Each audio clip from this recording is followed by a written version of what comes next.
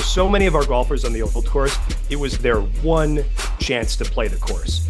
You just see the patterns in this really interesting way. It's hard not to start seeing the patterns and seeing all of these like mental game things. Let's go!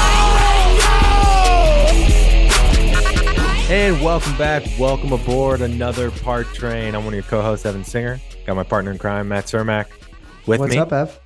Good to be back. Are you fired up? Train's rolling down the tracks, Ev. We just had probably one of the more meaningful conversations we've had in a while. You're going to feel this in the feels, and it's going to make you fall in love with the game again. I can guarantee that. But before we get to this interview with Oliver Horovitz, if your golf game's off the rails, if you're sick of riding the struggle bus, you come to the right place. The Part Train helps frustrated golfers enjoy the ride again, because if you can learn to smile through bad golf, you can smile through anything. This episode encompasses that perfectly. The Part Train unpacks the mental game with PJ Torpos, best-selling authors like Today with Ollie, CEOs, sports psychologists, everyday golfers like you and me and more to make the hardest game in the world feel easy and help you finally get back on track. Thank you to our friends at Rhoback. This episode, like every episode, is presented by Rhoback Activewear. This is literally my uniform. I'm wearing their hoodie and their joggers, and I literally wear them every day. You're wearing a Q-zip and a polo, and you literally wear them every day. It's what we do. It's what we do. So go to Rhoback.com, enter the code TRAIN, get yourself 15% off. They just dropped new styles for Mardi Gras. They're dropping new hoodies. They just dropped a 2-color tone heathered hoodie. And I know I have like 12 of them, but I might have to snag one of those too. So I'm excited for the St. Patty's polo. There's also St. Patty's stuff. Whatever holiday is coming up, guys, they're going to drop something. They even dropped the Tiger for Tiger's return. They're having Tiger Q-zips, all red. So go to Rhoback.com, enter the code TRAIN, get 15% off. If the code doesn't work, you've probably used it before. So tap the link in our bio at the Part Train on Instagram. It'll auto apply, or enter a new email if you have to. Borrow a friend's email, borrow your uncle's email, do whatever you have to do to get that discount. So thank you to Rhoback as always. This episode with Oliver Horovitz, best-selling author of American Caddy at St. Andrews, one of my favorite books of all time. If you haven't read his book about spending summers in St. Andrews caddying as the only American there, staying with his uncle right off the course, like unbelievable, feel-good book. It's what made me want to go to St. Andrews. And Oliver is one of the best guys we know. He's been on the show now 3 times. He's actually the first, we said this at the beginning of the interview, he's our first interview we've ever done. So if you want to get a kick out of this show, go back to episode 6. First guest. Episode 6 was with Oliver Horovitz about his book. And we've had him on talking about his adventures. I think this episode just reaffirmed that golf should be an adventure. Yeah. Every round is an adventure. Every round is an opportunity. What did he say? He learned from an old Scottish caddy. It's not about what you shoot. It's about collecting after dinner stories. And if you do that, I guarantee you'll probably have better scores. That's the funny thing. But this was a really powerful episode about his time in Nepal, the Nepali spirit, his amazing new article that he wrote on Golf Digest, where all you have to do is Google Golf Digest Nepal and it'll pop up. But we've learned a ton from him being a caddy to a good player himself, traveling around the world. I think we got a lot of great nuggets for our listeners that can help them enjoy this game. Yeah. I mean, we get into it. You got to say towards the end, I mean, he feels the spiritual connection to the game, right? And that really comes through on his travels. Yeah. I mean, these stories about Nepal and, monsoons and climbing up mountains and playing in the highest landslides, the highest altitude in the world, and spending time with these people. That's what he does too, Ev. When he travels, he just gets into the culture, and he ties golf into that. He's an amazing guy. And us 3 really bond over, enjoying this game, finding different ways to enjoy this game, being grateful, and sharing all of our ideas and experiences. So it was great to see Ollie. It's been a minute. I think you guys are going to love this episode. If you guys don't love the game more after listening to this episode, I don't know what to say. Yeah, you're going to have to fire up more Part Trains, that's for sure. So thank you guys as always for hopping aboard. If we've added any value, if you feel anything from this episode, give us a review at Apple Podcasts and Spotify. It means the world. Tell a friend, also means the world. Give us a follow at the Part Train, Instagram, Twitter, TikTok, posting new stuff every day to help you get out of your own way and enjoy the ride. But no matter what, Serm, no matter how much that altitude's hitting you down, how bad you hit the shot in front of someone, how embarrassed you might feel. What do they got to do? Just enjoy the ride. Enjoy the ride, guys. Take care. Thanks, guys.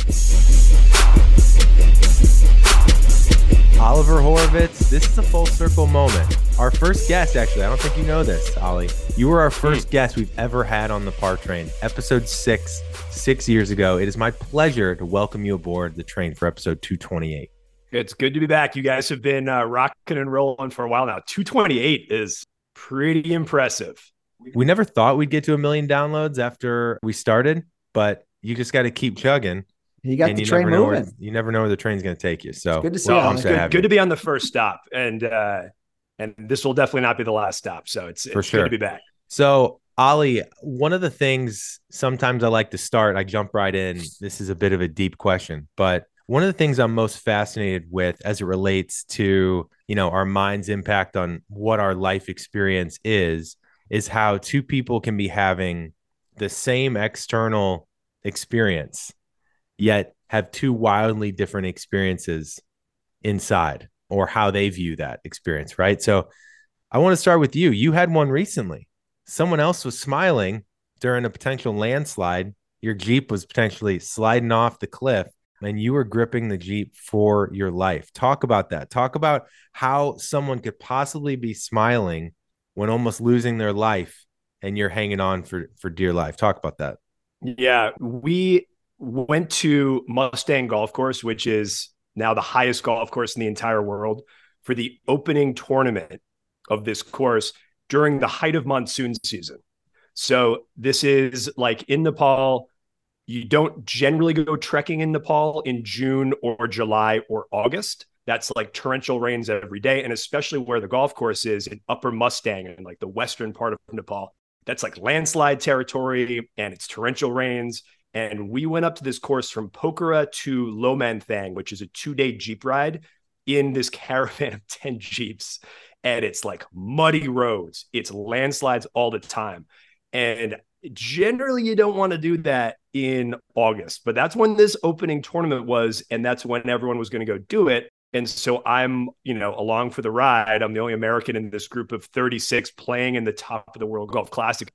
And within a day of going up, it gets gnarly there. The good news is if you go in like April or May or September, or October, it's perfect roads. It's easy driving. It's all great.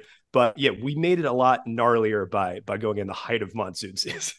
I mean, our motto on this show, Ollie, is to enjoy the ride. Would you say you were enjoying that ride? Like, at what point are you a little scared?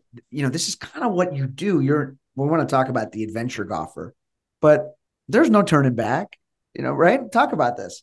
Yeah, it's a case of you just trust everyone else around you. I will say that we had a professional driver in each Jeep of the 10, and these guys are so freaking good. They're doing this trip from Pokhara to Lomanthang basically every other day. And they do it in like one crazy 11-hour nonstop stretch.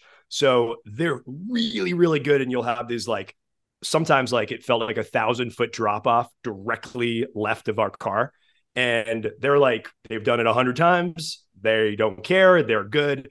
And so, I was just trusting them. I was like, well, they seem good and they've done it a lot. Like our Jeep driver and our Jeep driver in our particular Jeep, we nicknamed him Speed Racer, because he was the fastest of all the drivers. He hated being passed. If anyone tried to pass him, he took it as a personal insult and he glared at them and then sped up even faster.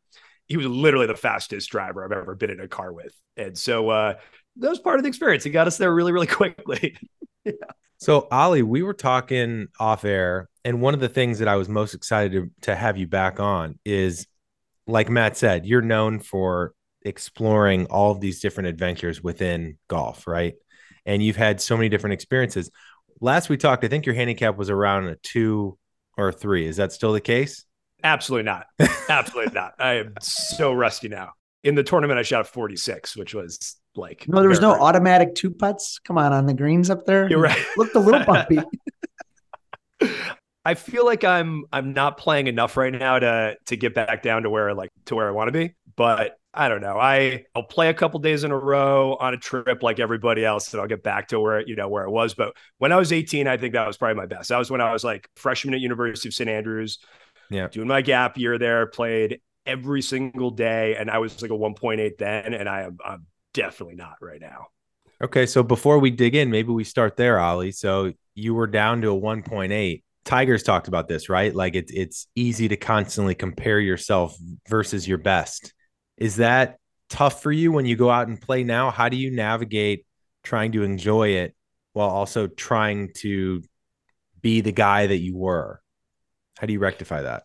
Yeah, it was definitely difficult in the first couple years after I stopped playing quite as much. And I'd get really frustrated on the course. And I would just be like, I was so much better when I was like 15. What the hell am I doing? And I think so many people can relate to that because life gets in the way. You're working more. You're not right next to a golf course, maybe. Being in New York City where I live, it's like tougher to get out there. Although there are many golf courses in New York City that are all fantastic. There's like 8 or 10 public courses within like 30 minutes of the city. But for me, it became a lot more about like, I'm out in a beautiful green place with people I care about, talking about life for 5 hours, or in New York City, it could be 6 hours for the round. It switches a little bit. And then for me, like I would end up playing the bulk of my golf in the summertime in St. Andrews because I caddied there on the Oak Course for 11 summers. It started becoming even more special. I'd caddy 5 days a week and then go play for the sixth day. And it was like, it took on this other purpose for me, which was just like, oh, this is the time I feel absolutely the happiest. And so for a lot of these trips now where I've gone around the world and found golf in some really unexpected places, maybe for me, it's just another way of being like, well, I'm not going to be a professional golfer. Like I wasn't good enough. I'm not shooting a 75 every time now. Every time I uncover another layer of what golf can be in this different part of the world, for me, that's really fun. And for whatever weird reason, makes me really, really happy. And just meeting golfers in other parts of the world who love the game as much as I do, as both of you do, that's what, for me, golf has become in the last 10 years, which is, I accept it's super weird and different, but like when I meet like 50 really obsessive golfers at Royal Nepal Golf Club who probably play 8 times a week because they freaking love it. And one of them loans me his driver to go up to Everest Base Camp, and I hit his like Callaway 9.5 driver off of Everest Base Camp. Like, okay, that's something. That's something. It became my own little like holy grail of golf, is trying to find other cool golf stories. And that's what makes me happy. Well, Ollie, I mean, I love what you just said, because I was thinking about this idea of being an adventurous golfer. And that's what you are. And you just kind of went into it there. It's got to be very freeing, right? Because like you said, it gives you another purpose, probably some sort of higher purpose. And when you do go out and play, you're not really thinking so much about score, or a little less than you did, right? And so whatever happens. You may surprise yourself, good, bad, or indifferent. But I don't know. It's such a lesson for all golfers, finding that purpose, finding that happiness, because as we know, as much as we love golf, it can take us into some dark places. So you have found a way, but build on that a little bit. It's just, it's awesome. Yeah. I like embedding in different golf places and just seeing who I meet. And so it's like when we think of the mental game, and we can talk about this later, but I instantly think of, I caddied in 6 Dunhill championships in St. Andrews, and then also Carnoustie and Kingsbarns. It's like the UK equivalent of the AT&T Pebble Beach Pro-Am. So I got to be around all these pros, and we had, I'd be in the group with, we had Ernie Els in our group one day. We had Rory McIlroy. We had Simon Dyson one day. DJ was in our group once. I would caddy for Huey Lewis every year because it's a kind of celebrity pro-am. And you think of just like what that game looks like, definitely want to talk about that later, of just what how the pros think their way around the course. But then also getting to caddy for 11 summers and caddying for, I'd say the average is like 8 to 15 for handicap of the guys and ladies that would come to the old course. I'd say like if I had to pick your standard, it'd probably be like 12. And you start seeing all these patterns. Like for so many of our golfers on the old course, it was their one chance to play the course. But for all the caddies, it's one round in this ever-growing pattern of seeing shots go into the fifth green and seeing how those bounce. And there's something, and I'm sure you'll experience this on like playing your home course. You just see the patterns in this really interesting way. And you start thinking big picture as you're caddying for your amateur golfers. And so it's hard not to start seeing the patterns and seeing all of these like mental game things that we can use to help our golfers. There's one thing you'll hear ad nauseum from your Scottish caddy on the old course. And that's after any shot, no matter how bad the shot was, you'll hear the next phrase invariably, we'll get it. We'll get that. You'll hear that every time. It is true. Because it's true. Like there's almost no out of bounds on the old course. I'll be able to find pretty much any shot you hit. You can hit it on most holes on the old course, even 2 golf courses to your right, and it's still in play because there's so many courses crammed into this little space. So we'll get it. So for the caddy, what you just did is gone. And I'm sure you've heard this before from some of the mental coaches you've had on the game, but it's so true. As a caddy, I don't care what you just did. It happened. And now we're going to be in the rough and we're going to have like 170 out and it's a new ball game right now. So it's one thing I think that you can absolutely put into practice as a golfer is literally whatever you did. Great. We're in the next shot now. Like caddies never care about what you just did. I'm already thinking about how I'm going to get you close to the green for an up and down for a par. So it's one thing. So it's like staying in the present. You know what's funny about that, Ollie, real quick, is I feel like the average golfer, especially at a place like St. Andrews, which is such a bucket list, once in a lifetime experience, I think a lot of golfers, a lot of them don't have caddies very often. And I think they actually get in their own head about like making you work harder or thinking that you're annoyed because they're constantly having to look for balls. And maybe that's sometimes the case, you know, but I think most times we create that in our own head, which creates more tension and more fear and, you know, more shame. But is that actually the case? Probably not.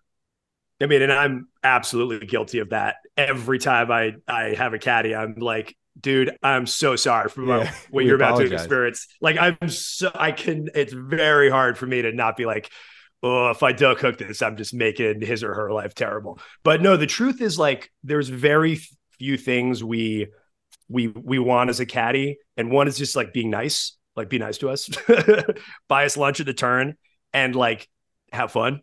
Those are the 3 things we really care about. And the truth is like what you shoot, it's about whether you had, especially on the old course, it's about like whether you actually enjoyed the experience. Cause it's so important.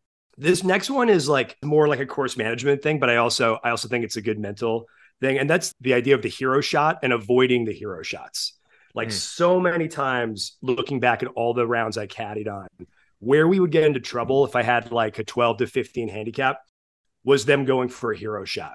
And so often I'd be like, hey, Ben, you hit this 3-wood a lot? And second shot into, you know, the 14th or the 5th, par 5. I'd be like, no, I really don't. I don't hit it that much, but I can try it if you want. I'm like, no. We're not trying it. And so often, right, we get on the course and we hit the shot we think we should be hitting, right? We think we should try to get close to the green in 2 on a par 5 because we saw every PGA Tour player pull out the 3-wood.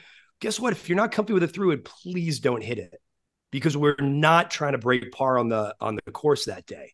I always say at the start of the round, guys, this is like one of the things I will often ask down the first. What is your comfort shot?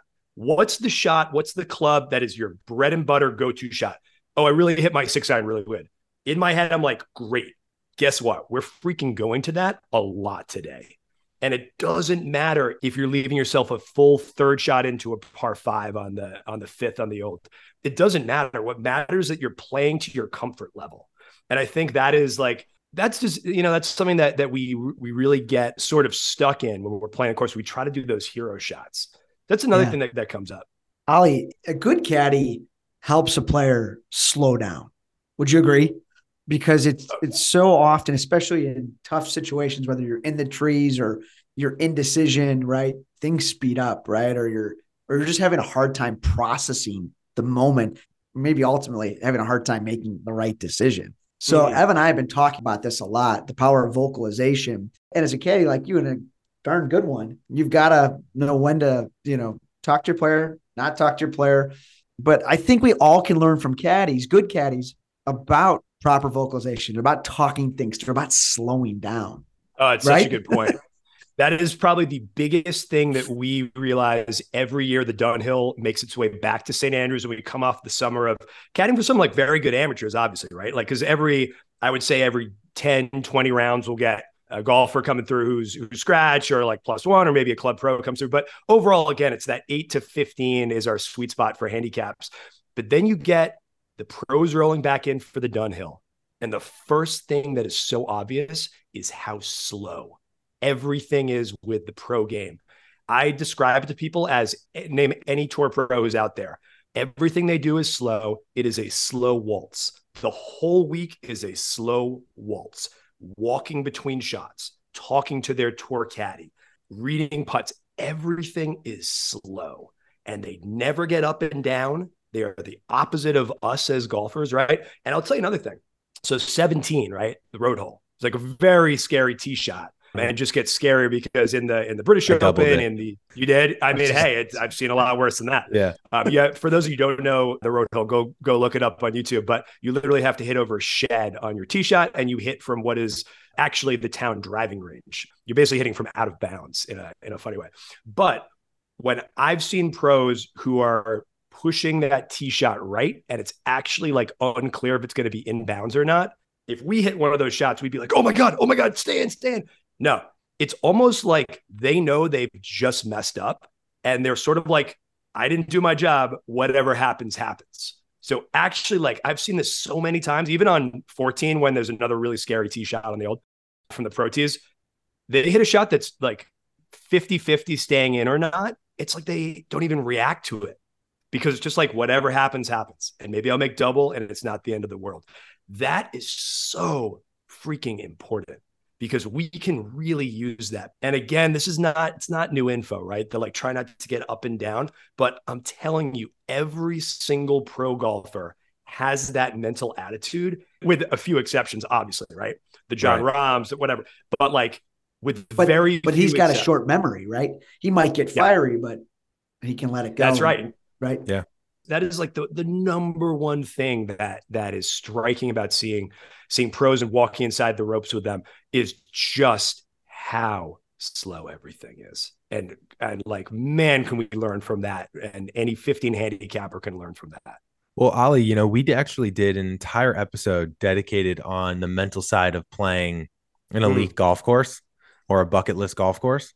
Oh, that's cool. I'm sure you've seen it a million times, where there could have been, and by the way, I should say, shout out to Ollie. When I went to Scotland by myself, Ollie was a huge resource for me figuring out, because I could only play 4 times. What are the places I go?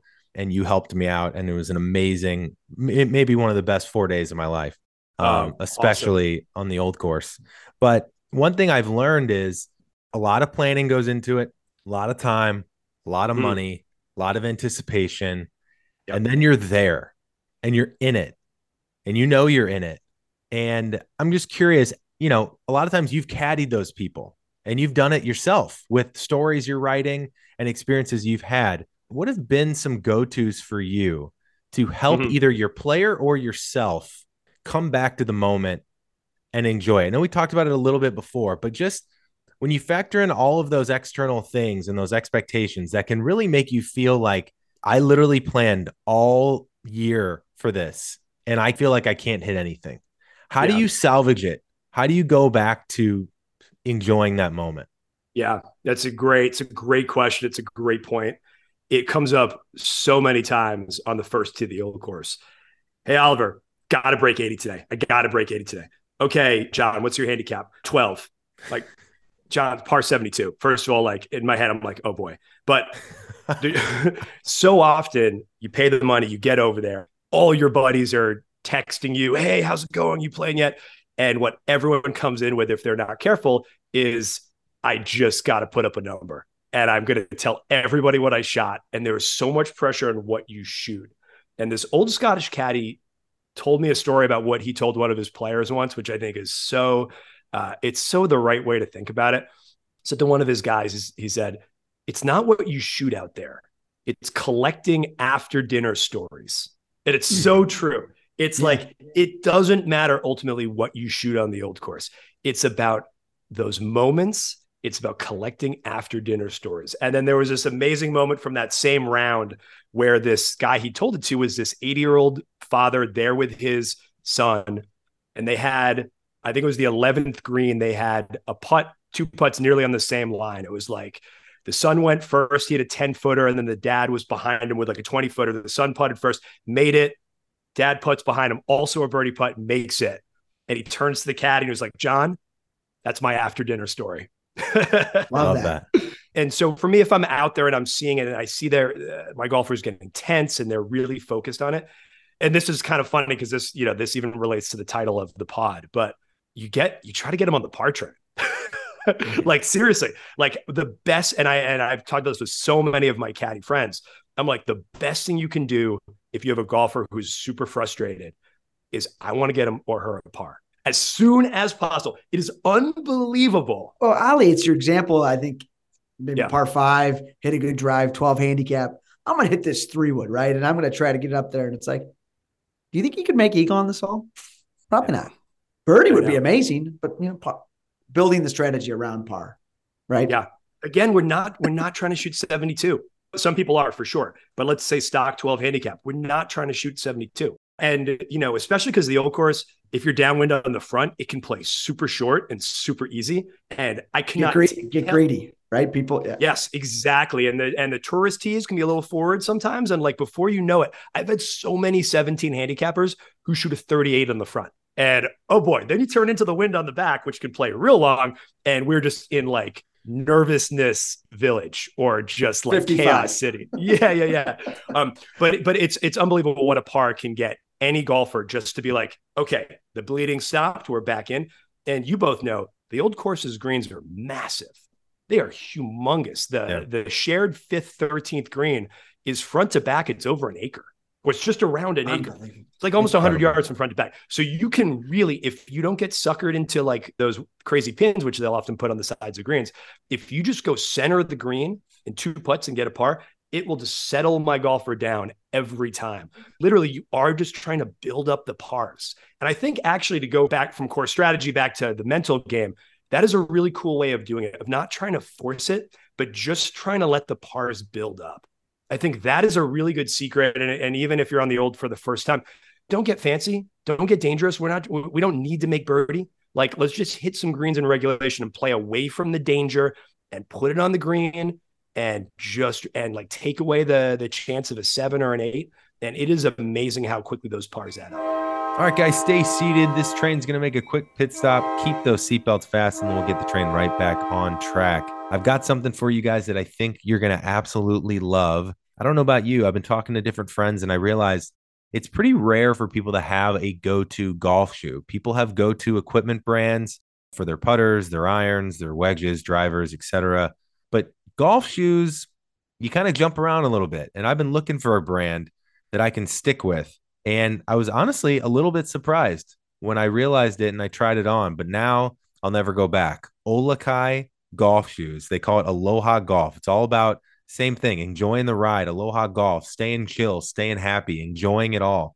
But more importantly, it's the most comfortable golf shoe I've ever worn. So you guys might know Olakai for the sandals and their regular footwear. And, I've got like the flattest feet in the world. I could never find sandals that fit my foot. The only sandal that's ever fit my foot are Olakai flip-flops.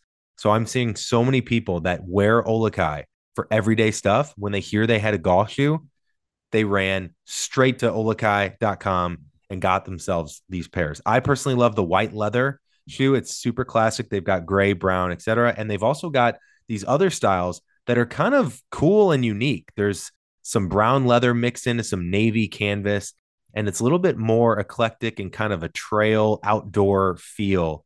And it's pretty cool. I have those too. And the heel, best part, the heel on all their golf shoes flap down, just like the regular footwear. Go to our show notes of this episode or go to our Instagram account at the Par Train. Tap the link in bio. You'll see an Olakai link in there. Tap that link, because if you click that link, you will get free shipping on your order. Highly recommend this, guys. Remember, I tested them back in April and walked 36 holes at Bandon Dunes without breaking them in, and I had 0 blisters. I've had shoes that are broken in that I've worn for months that gave me blisters at Bandon Dunes. These didn't. So tap that link in our show notes for this episode, or go to our bio at the Par Train and get yourself the most comfortable golf shoes I've ever worn. All right, let's get back to the show.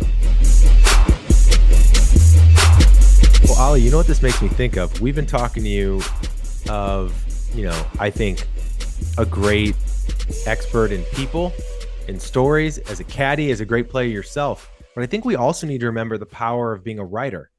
I once read this quote of, I think it was a comedy writer that said, I don't know how non-writers go through painful experiences, because every time I do, I think to myself, this could be one hell of a story. And actually, that is a quote that I've remembered for a long time as my own tool. And it's something that actually Julian Edelman told Tom Brady at halftime of the Atlanta Patriots Super Bowl, of this could be one hell of a story. It's kind of a way to stay in it. It's kind of a way to lean into what matters, which is your point, the after dinner stories. And a lot of times, what do we want as a golfer, right? We want one shot, one memory to take with us that we can remember. And if that's all you want, I think you're probably going to get that. You just have to stay patient, right? Talk about the power of story as a way to stay in it and enjoy an experience. Yeah, I think that takes all the pressure off you. If you go away from I got to shoot a 78 to I just want to hit some good shots out there, that's going to calm you down so much. And like another thing of the old course is like it just bakes in the drama in those closing holes. So no matter what you're doing, you're going to get to 16, 17, 18, and you're going to be right front and center on like one of the most epic finishes in golf, right? Yeah. Which is super cool because doesn't matter like what you've just done, you're back in and you got chances on 17 to be, again, I don't want to say be a hero, but you got a chance on 17 to like hit those shots that you're going to remember forever.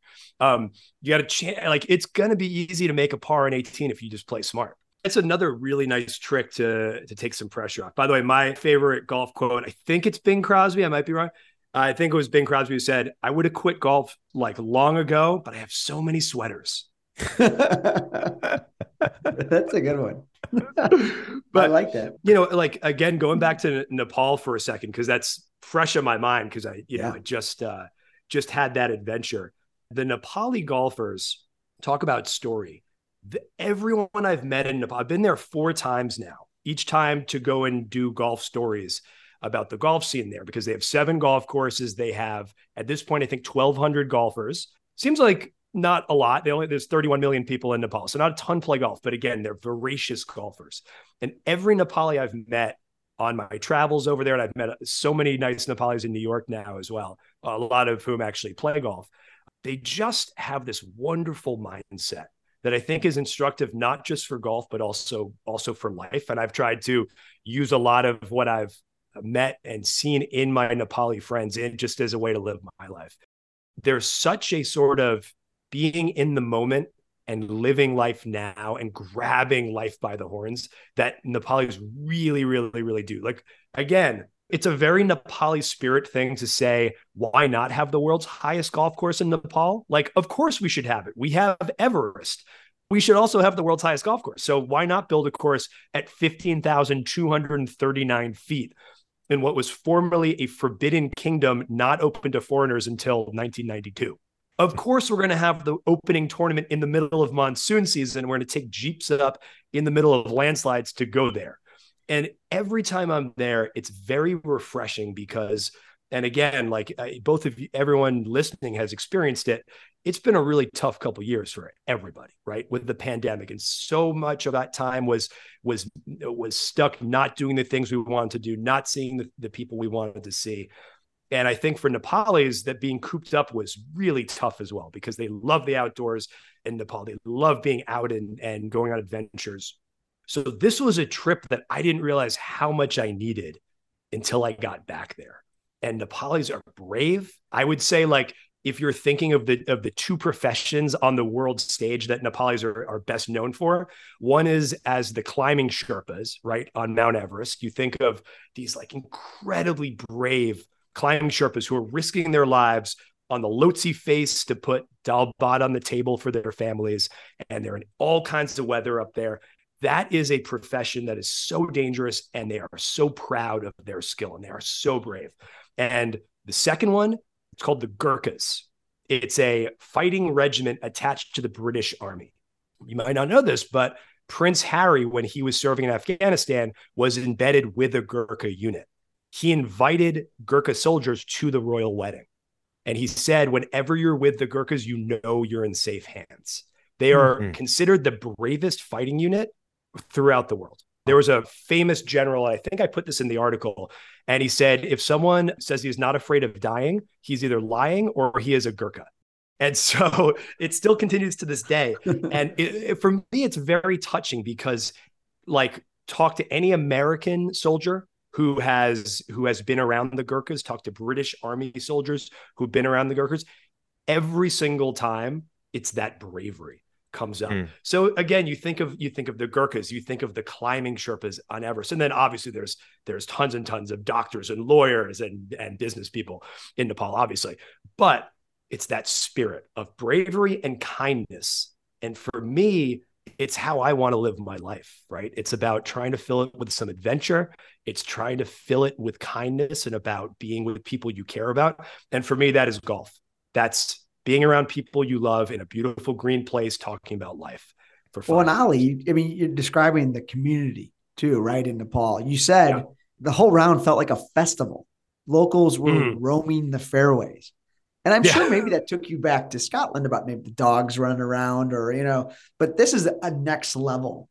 I mean, talk about that. I mean, it's just, we don't, nobody gets to experience that on a golf course. Yeah, the course is 30 minutes above the capital of Upper Mustang. And again, Upper Mustang, it is a wild, rugged place. This is not Kathmandu. Most Nepalis in Kathmandu have never been to Mustang. And so it's a very revered, romanticized place. For us, it's like the Yukon or the Grand Canyon for the first time. It has a real mystique to it. So the fact that there's a golf course in Upper Mustang, 30 minutes above Lomanthang, is itself really incredible and just so part of the mystique of going to play. I hope every listener who's at all interested in visiting Nepal thinks about making a trip to the world's highest golf course. It is truly an adventure. But the residents of Lomanthang, it's about 900 people living in this city. It's got a 600-year-old royal palace, whitewashed walls all around the city. There are very rarely seen snow leopards that wander the area. And the residents had never seen golf before. So suddenly 36 golfers in this tournament, all in dry joys, doing practice swings in the middle of the street as like cows are walking past. We roll in. We're like a traveling circus. And so they were super, super interested in what the hell we were doing. And it reminded me of when I went to Everest Base Camp and I brought a golf club just to hit a golf ball from Everest Base Camp to be stupid. Just everyone was looking at my golf club being like, what is that? Like all of the Sherpas that we met were trying to swing the golf club. It was super cool. But the residents of Lomanthang would come up to the golf course and they watched us in the opening tournament. And it was hundreds of people from the city seeing golf for the first time. And that was really, really cool because I was just seeing how much the kids were loving it. Everyone was taking turns trying to putt. One guy was hitting with a selfie stick. Pretty funny. So it really did feel like this. All kinds of stuff. And he hit it. Yeah. He could hit it. It felt like it didn't go very far with the selfie stick. Yeah, I wouldn't think so. They can make some improvements if you're trying to hit a ball. But it was fun. It was like it's really fun to see people experiencing golf for the first time, right? Well, Ali, it makes me think of this excerpt from your article. I'm going to read it for a second because I think that it was the most golf quote I've ever read. And it sums up, everyone listening is going to be like, yeah, that's me. And I'm just going to read it. So you said Dr. Rita Thapa, 81 years old, a Royal Nepal Golf Club member and the tournament's honorary starter. Thapa was a former World Health Organization director and pioneer in Nepal's public health, was making this trip despite altitude concerns from the family, including her husband. And the former Nepali ambassador to the U.S. said, quote, "I'll be fine." And then just said, "I just hope I hit it well." Yeah. 81 in what? Almost 16,000 feet? Yeah. Yeah. So, and wasn't concerned at all. Incredible. And she did hit it well. She crushed the opening tee shot. She was our ceremonial starter. Oh, I love it. Right? Like that's the Nepali spirit personified right there. 100%. So I got to ask you, Ali, like acute mountain sickness, altitude sickness, finger tingling. Let's go in Oliver's shoes for a second. How the hell do you muster up the strength? And you're also writing a story, right? So you're probably, I think that's also interesting, is your job is to stay present so that you can take things in and document it to tell the story. But I bet you wouldn't be human if you also weren't thinking about your own game and your ability to manage these, conditions and be okay throughout these conditions, but also like hit a golf shot. So how did you balance all of that? How did you stay present and maintain a decent mental game while also like there's legitimate health concerns? I remember with Dr. Rita Thapa, Deepak Acharya, who's one of the heads of the Nepal Golf Association and was our kind of de facto captain on the trip, he was telling me, Oliver, I've been fielding calls from Dr. Thapa's family in like the last week. Everyone's trying to like have me talk her out of going, but there's no way to talk her out. She is on the trip, which was fantastic. I was going up there being like, I'm going to hit this really far up at 15,000 feet. And then you get up there and I'm like, I'm just trying to get the tee in the ground without like passing out here. Like the altitude, it's not that high. It's pretty high, but like we went up fast. And if golfers come over to experience the course, you'll probably take a few more days to acclimatize than we did. Again, we're going up in Jeeps and like this, like end of day 2, we're up at the course already. So we were really feeling it. And Deepak was telling me, because Deepak Acharya was also sort of doing the emceeing of the award ceremony at the end. And he revealed to me after that he was so out of it and tired that while he was doing that with the award stuff in Nepali, his mind basically went blank. And he was about to introduce his best friend to get an award, and he literally forgot his best friend's name. So this is what the altitude can do to you. Yeah, messes with you. Oh my God. And this, by the way, so this is my 4th trip over to Nepal. The previous time I'd been there was in 2019. And they had at that point the world's highest golf tournament, which was this very funny, a wild trip. It was just one hole at altitude at just under 14,000 feet, sort of near Everest at Kongde Ri. And you go up for one hole and then you go back and play the other 17 at Kathmandu at 4,000 feet. So it was one hole was at altitude. We're going up in helicopters. And at this point, I'm really nervous because I'm like, wait, to go up from sea level essentially to 14,000 feet in like 15 minutes, that doesn't feel good. Like that's dangerous. And so I tracked down this eminent high altitude doctor who basically runs like a institute of high altitude medicine.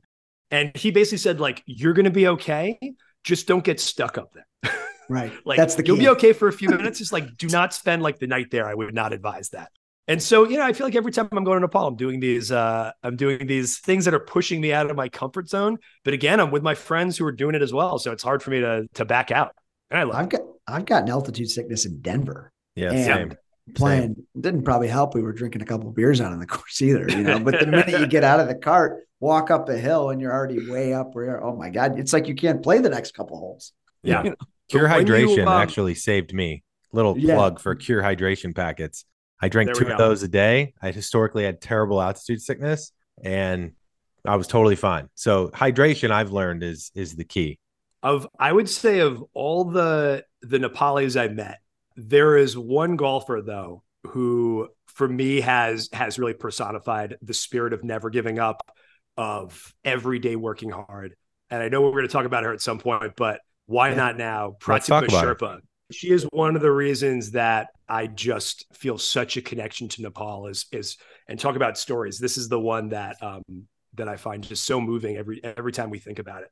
So the first time we were in Nepal, it was to write a piece about all of the golf courses there and, a kind of overview of the golf scene. I wrote it for Links magazine. So I'm there with my buddies, Miles and Vlad. And when we're at Royal Nepal, we meet at that point, 16-year-old girl who everyone tells us we have to meet, Pratima. Pratima was 16 at the time. She was the #1 female golfer in Nepal, even back then. And she lived in a shed on the 4th hole of Royal Nepal Golf Club. And that's why I was here last time, was to chat about Pratima. Yeah, I was just going to say, I think episode 51, if you want to go back, guys, if you're listening, obviously we've come a long way since then, but it doesn't discount how amazing all these stories are. They stay true to time. Episode 51 is a good one to go back if you want to learn more about Pratima's story. But let's keep going. She's the best. So I caddied for Pratima for 9 holes that very day at Royal Nepal. And we visited the shed. We met her 4 dogs and her mom and dad and her cat. And it was really inspiring just to see like Pratima's, I think at that point had won 30 golf tournaments. She like unbelievable. And she started with sticks, right? That's right. And there's an amazing documentary that ESPN made about her. If you Google Pratima Sherpa ESPN, that'll come up. It's called A Mountain to Climb. It's super cool. Yep. And so the spirit of Pratima was just from the get-go. It was breathtaking. She was every day waking up and hitting balls. Even in the monsoons during the summer, during torrential rain, she's hitting shots. And so we did a GoFundMe for Pratima. I did a Golf Digest piece about her. This wonderful family wrote in who had donated to the fundraiser, the Montaños, Tanya and her family. And they actually hosted Pratima in America for a summer. And she played every day. And the next thing we know, she gets her visa sorted and she is studying at Santa Barbara City College. Now, fast forward to the present, she's a senior at Cal State playing on the golf team. How freaking cool is that? She's playing awesome. Her swing looks great. She's crushing it in the season right now. And I'm just looking at her and I'm thinking, wow, what a life Pratima has created for herself with that belief.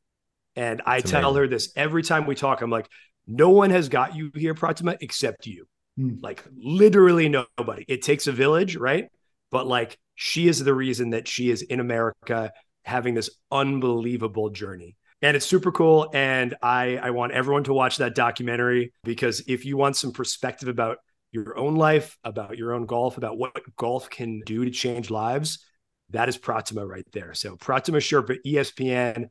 I think it's like a 25-minute doc. And oh my God, it's a very moving story. And she's one of my heroes and one of my friends. And her story continues. And it's super, super cool to watch her succeed. All right, guys, stay seated. Keep those seatbelts fast and we'll get this train right back on track. But first, I got something I think every golfer needs. I got 2 little surprises from my friends at Red Rooster Golf. Okay, one, they make the best performing golf glove in golf, as said by My Golf Spy. Okay, that's one. So you know you're going to get an awesome freaking glove. But 2, they've got 2 gloves that I think every golfer needs. One is called the Range Rooster. And this glove, I think, is the most underrated glove that they sell. Because what it does is it saves you money and makes all of your other gloves, the glove you play with, even better. So let me give you an example. I used to take my, quote, gamer glove, the glove that I play with on the course, to the range because who has more than one glove in their bag other than that crusty one that's rolled up into a ball? You know, I'm not a tour pro. I don't have multiple gloves. But here's the thing. By having a range glove, it's called the Range Rooster. They have built-in stretch.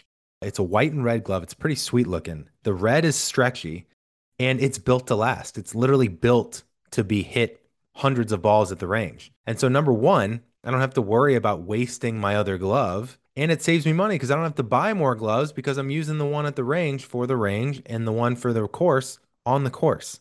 So redroostergolf.com/train, enter the code train, get 20% off, get yourself a Range Rooster. And then while you're at it, because it's cold out there, get yourself a good rain glove. You never know when you're going to need it. It's the type of thing that you wish you had when it starts to drizzle or something. Nobody wants to be out there in the rain, but if you are and you get caught, it's good that you got something. Okay, so instead of using the old-fashioned FootJoy gloves that look like glove my grandpa uses, get the Rain Rooster. Don't get it twisted. Rain, range, different. Get the Rain Rooster. It's got these awesome red roosters on the palm. It gets tackier as it gets more wet. It's the new modern rain glove, and they look sweet. Okay, so redroostergolf.com/train. Enter the code train, get 20% off. And get yourself the Range Rooster and the Rain Rooster. Or any other gamer glove you want. They got it all. All right, let's get back on track. You brought up a word that I'd love to maybe dig in on a little bit more, which is spirit. Having a spirit is so important. And I feel like you have a really unique perspective because you've encountered people from all over the world. And I think that's one of the coolest parts of travel. I just got back from New Zealand on my honeymoon, And I was blown away by the spirit of the Kiwis and just the kindness. And I get fascinated by this because, nature versus nurture and the power of environment, it's real. And I'm always fascinated by what is it about a certain group of people? How did they get the spirit that they have? And I'm curious from you, like, of all the different people from all the different socioeconomic situations and all the different locations in the world that you've met, who do you think encompasses the spirit that you think Americans can best learn from?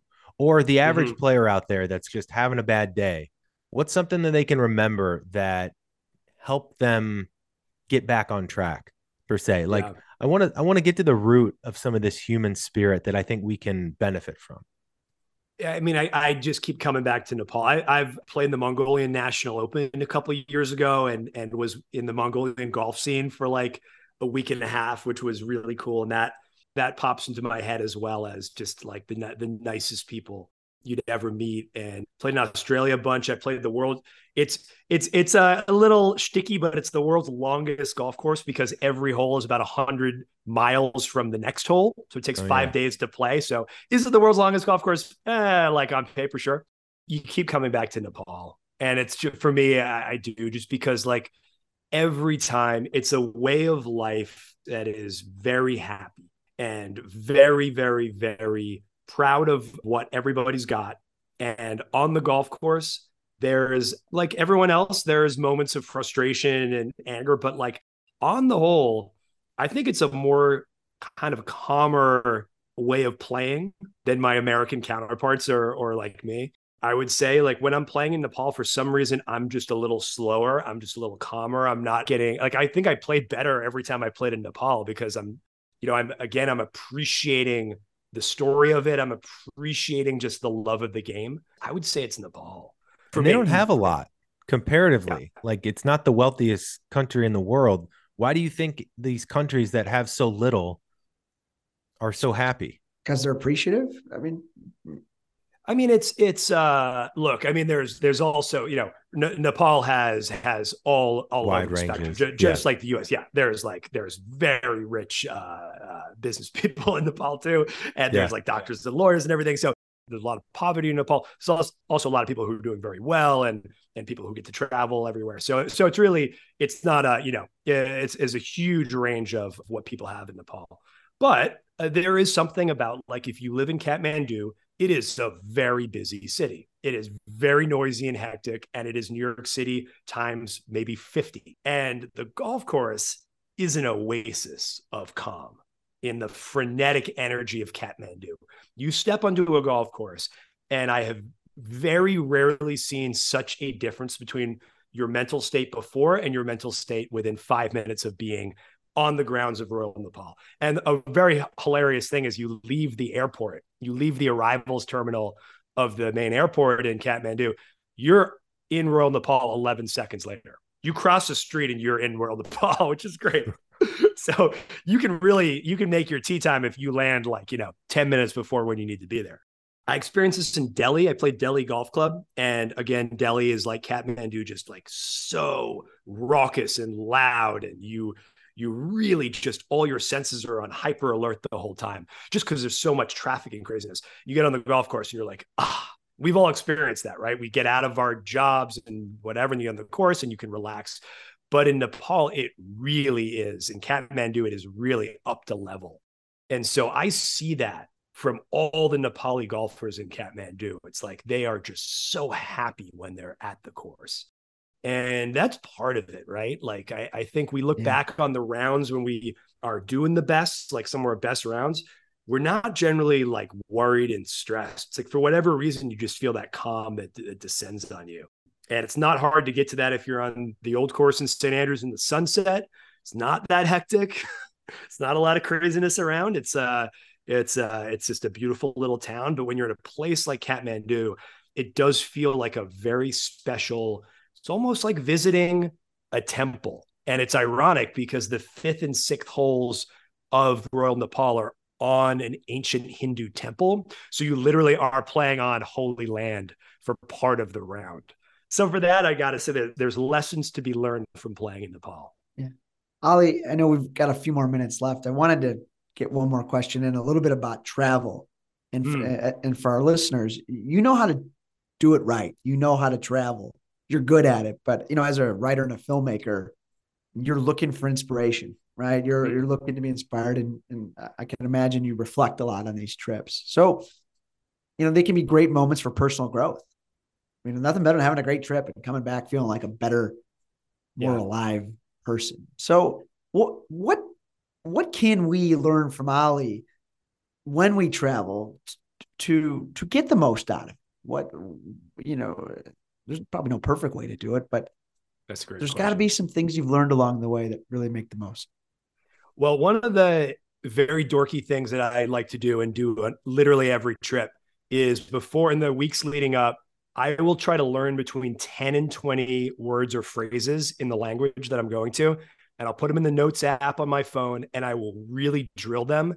And once I get to the country, and again, obviously, if this is in a country in a foreign language, one of the first things I do if I'm talking to a friend, I want to find the 3 to 5 phrases that no American knows that will make people burst out loud laughing and say, how the hell do you know that? Because for me, that is one of the coolest ways to unlock really making a connection with where you are. And even if you don't speak any of the language, it really is cool. You can even ask this of the tour guide or your caddy or whatever. What's 2 phrases I should learn that no American knows?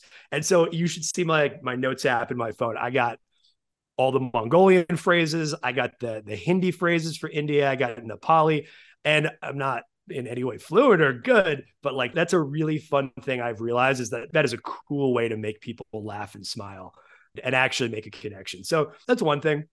What was your phrase for Nepal that no American knows? A nice opening is Namaste Tapai Costa Show, which is a very respectful way of saying hello, how are you doing? I wouldn't say that's a cool phrase, but again, if you're going up to a taxi driver and saying that, it's a very respectful thing. And they're like, oh, I don't have an idiot American tourist here. Maybe he does in me, but at least I can fake it for a minute. Sure. There's another one that's Moriko Shell Kina Bekeka. And I'm butchering that pronunciation, but is essentially an idiom that means, why do you have a jackal on your shoulder?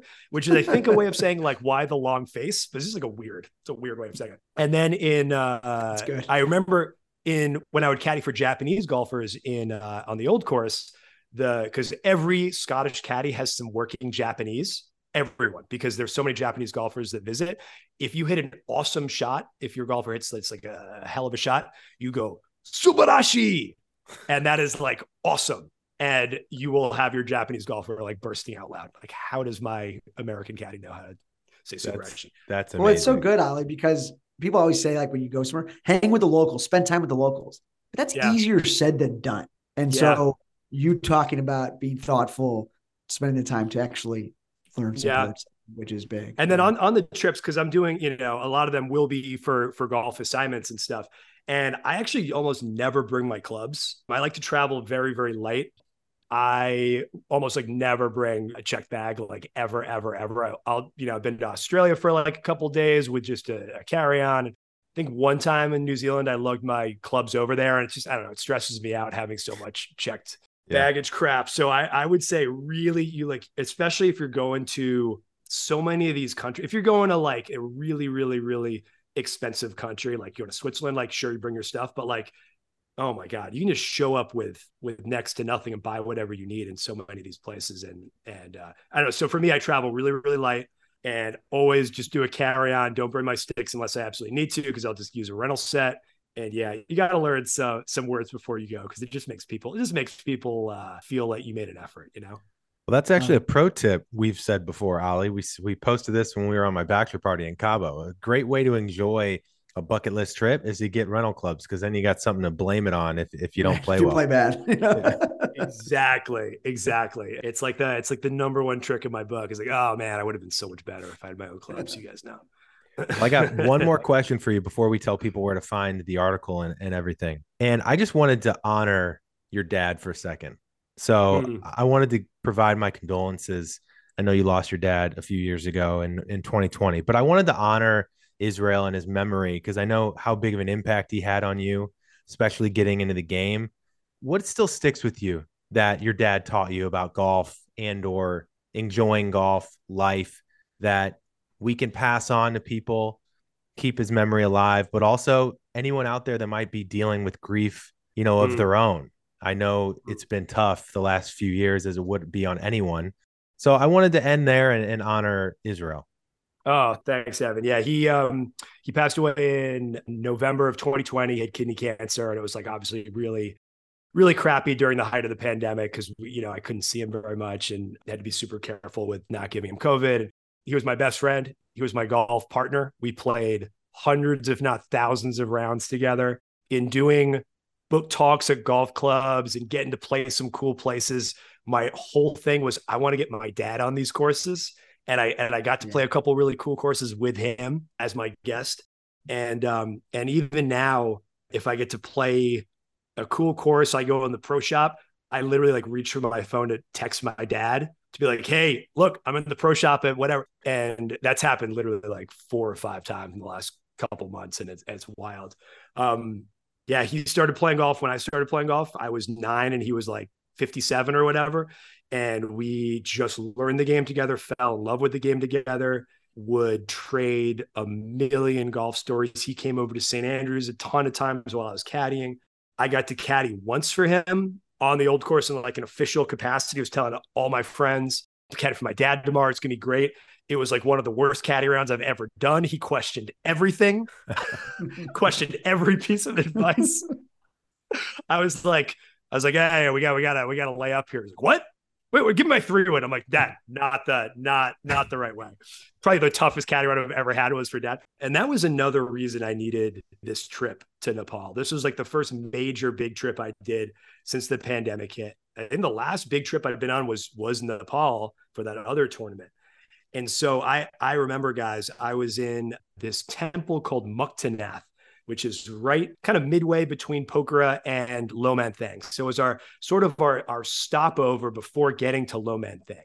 It's about 12,000 feet up, and it is a very special place for both Buddhists and Hindus, but specifically for Hindus. And for Hindus in Nepal, it is every single person tries to get there once in their life. So it is like visiting, I don't know, the Taj Mahal. You need to go once in your life. And Mukti in Nepali means release. So it's like a release from whatever is bothering you.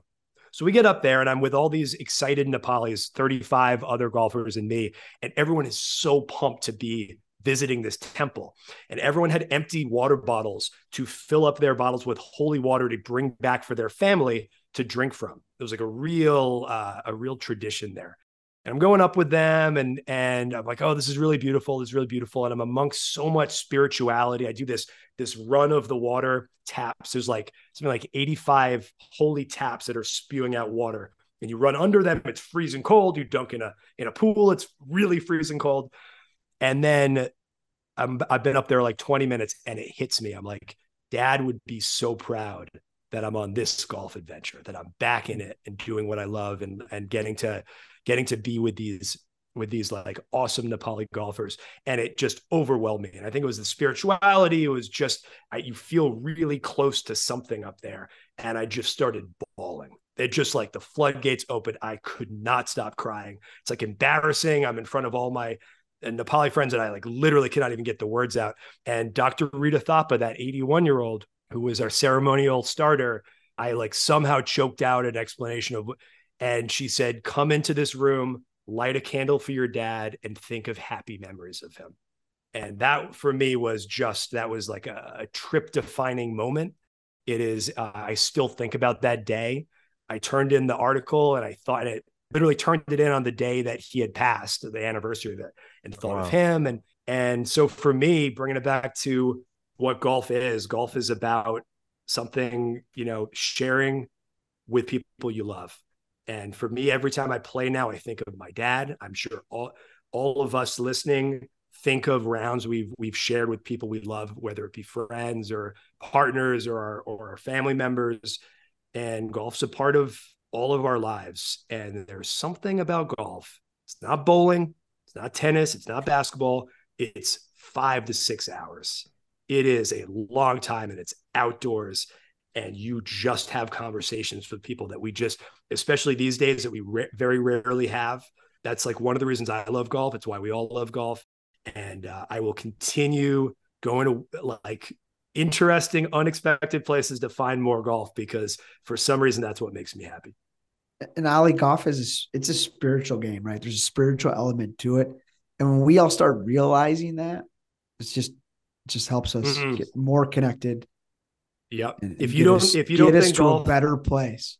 Yeah. If you question whether golf has like some kind of spiritual component, like play the old course at sunset, play in St. Andrews at sunset, 100%. When the course is lit up like a movie set and hares are running around the course and the wind has dropped and it's just silent. You're playing back towards town and you feel close to something. Whatever that is, you're going to feel something. Yeah. Well, Ollie, I'll end with this.